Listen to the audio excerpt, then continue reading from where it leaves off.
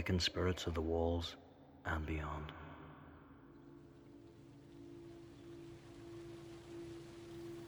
It was a dull, rain-soaked summer's day in Derry. A sizable crowd was gathered at St Columba's Well at the foot of the city's famous walls, named after St Columba, the patron saint of the city who had built the well there centuries before. Its water nourished the early settlers, and from this deep, narrow hole, the small village had expanded out to what it is today. The well was the city's core, its symbolic beating heart. It was St Columba's feast day, June 9th, and the crowd had gathered to collect water from the well. It was about to be blessed by the parish priest, a yearly tradition. In the crowd stood Aoife, 18 years old, and her mother Magella. Although all eyes were pointed at the priest, Aoife felt that something was watching her. She felt an uneasiness making her want to leave even more. She didn't like being at the well. She never did. Not since her father had died there a few years before. He had been walking home from a staff do just before Christmas when he slipped on the ice and banged his head. He lay and he bled to death, alone, just 2 minutes from their house. Aoife had never fully believed the events of that night. None of it made sense to her. She thought foul play was involved, but she realised this may have just been grief stopping her from accepting what had happened.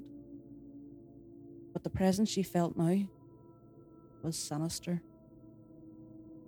It couldn't be her father's. He was a good man who always protected her. But this felt threatening. When she was a child, her mother had filled her with tales of a spirit that used to roam around the area. Apparently the ghost of a prostitute murdered by an unhappy punter in the 17th century. She was then stuffed down the well by him, her body apparently still lying at the bottom of it. It was complete nonsense, of course. Every city had a story like that. A story used to keep children in place when they misbehaved. And it had worked with a young Aoife who slept with the light on at night for 2 weeks when she first heard it. Her father even had to lie beside her on some of those nights to settle her down.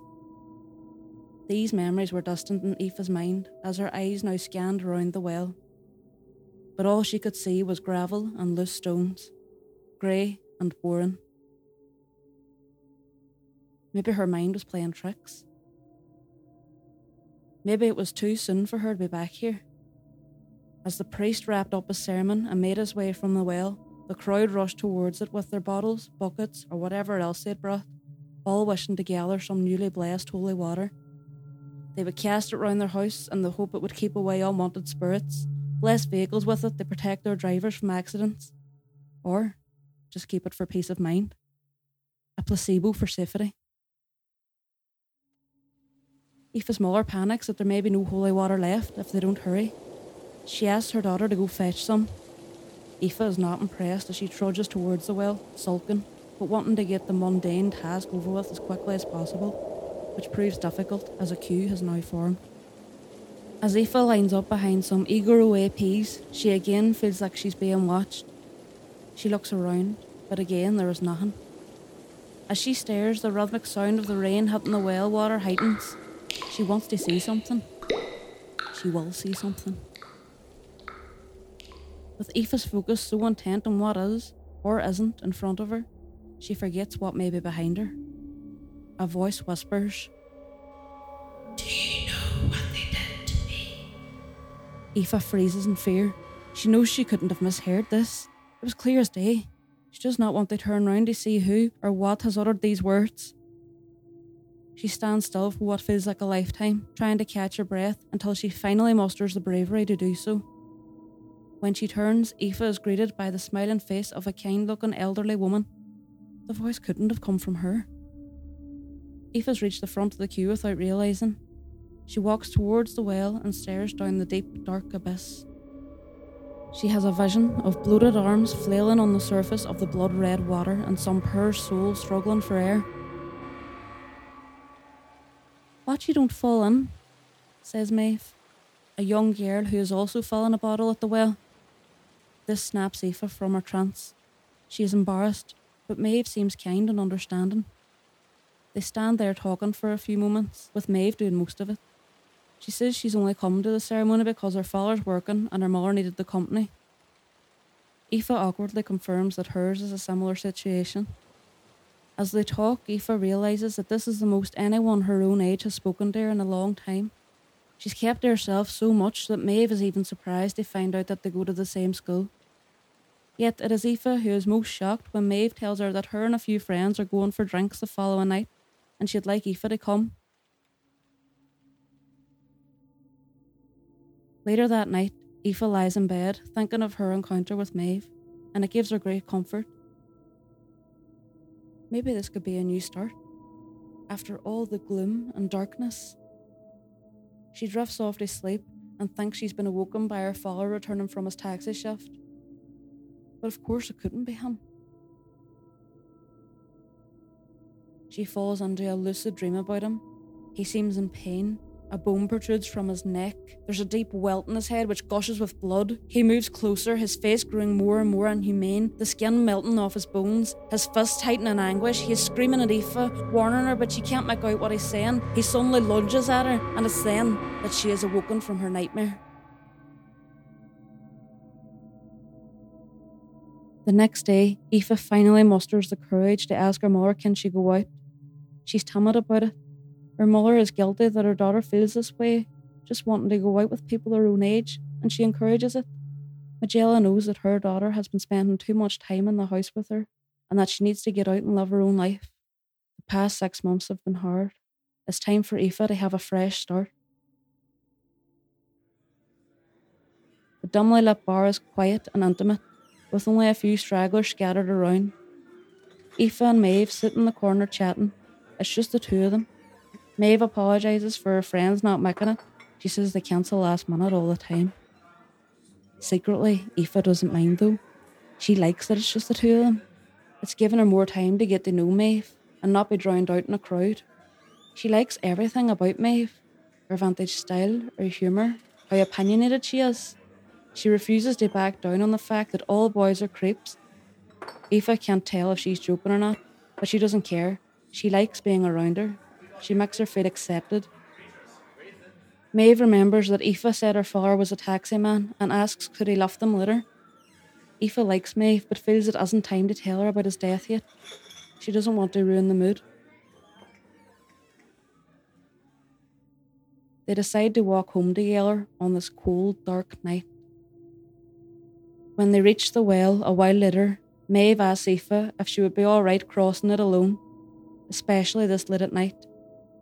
Aoife says she'll be fine. They embrace and tell each other that they both enjoyed their night before Maeve makes her own way home, leaving Aoife alone. Again. An almost full moon casts its ethereal blue light across the housing estates surrounding the well. It is eerily silent. The vast rising neighbourhoods of council houses that surround Aoife are filled with people who were safe in their homes after dark, not taking their chance with the dangers that night brings, especially at the well. Aoife could walk round it, avoid it, but she doesn't want to. She wants to feel close to her father, so she makes her way towards the spot where he died. A cold wind cuts through her, but it gives her a strange satisfaction, as if it's a sign that he's there with her. Again, Aoife gets the feeling she had earlier that day, that there's eyes on her, but this time she is comforted. Could it be him? She kneels down and places her hand on the ground, whispering, "I miss you, Daddy." She then takes a moment to herself, as if waiting for a reply. Do you know what they did to me? She goes to turn and respond to the sinister voice behind her, but it is too late.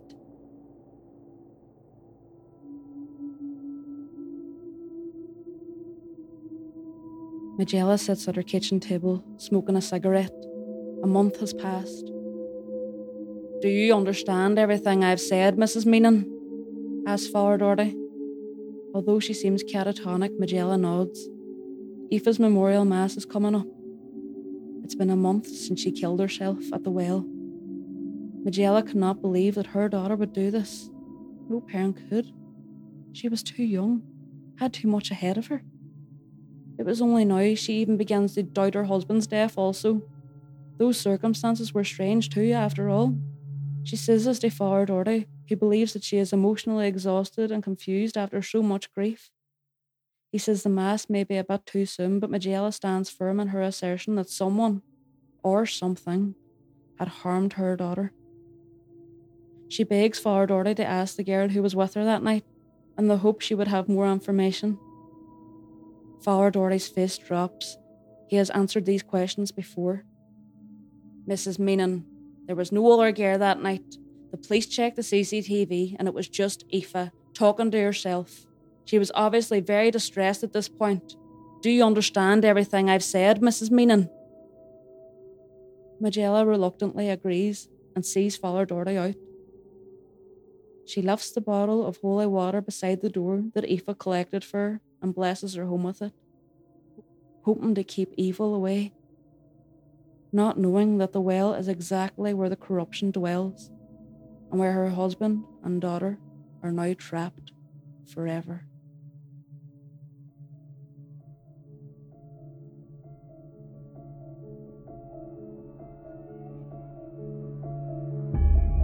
In the Well was written by Shan Coyle, performed by Roma Harvey. Original music by Colin Norby. Sound design by Brogan Wakely. Thank you for listening to Awakened Spirits of the Walls and Beyond.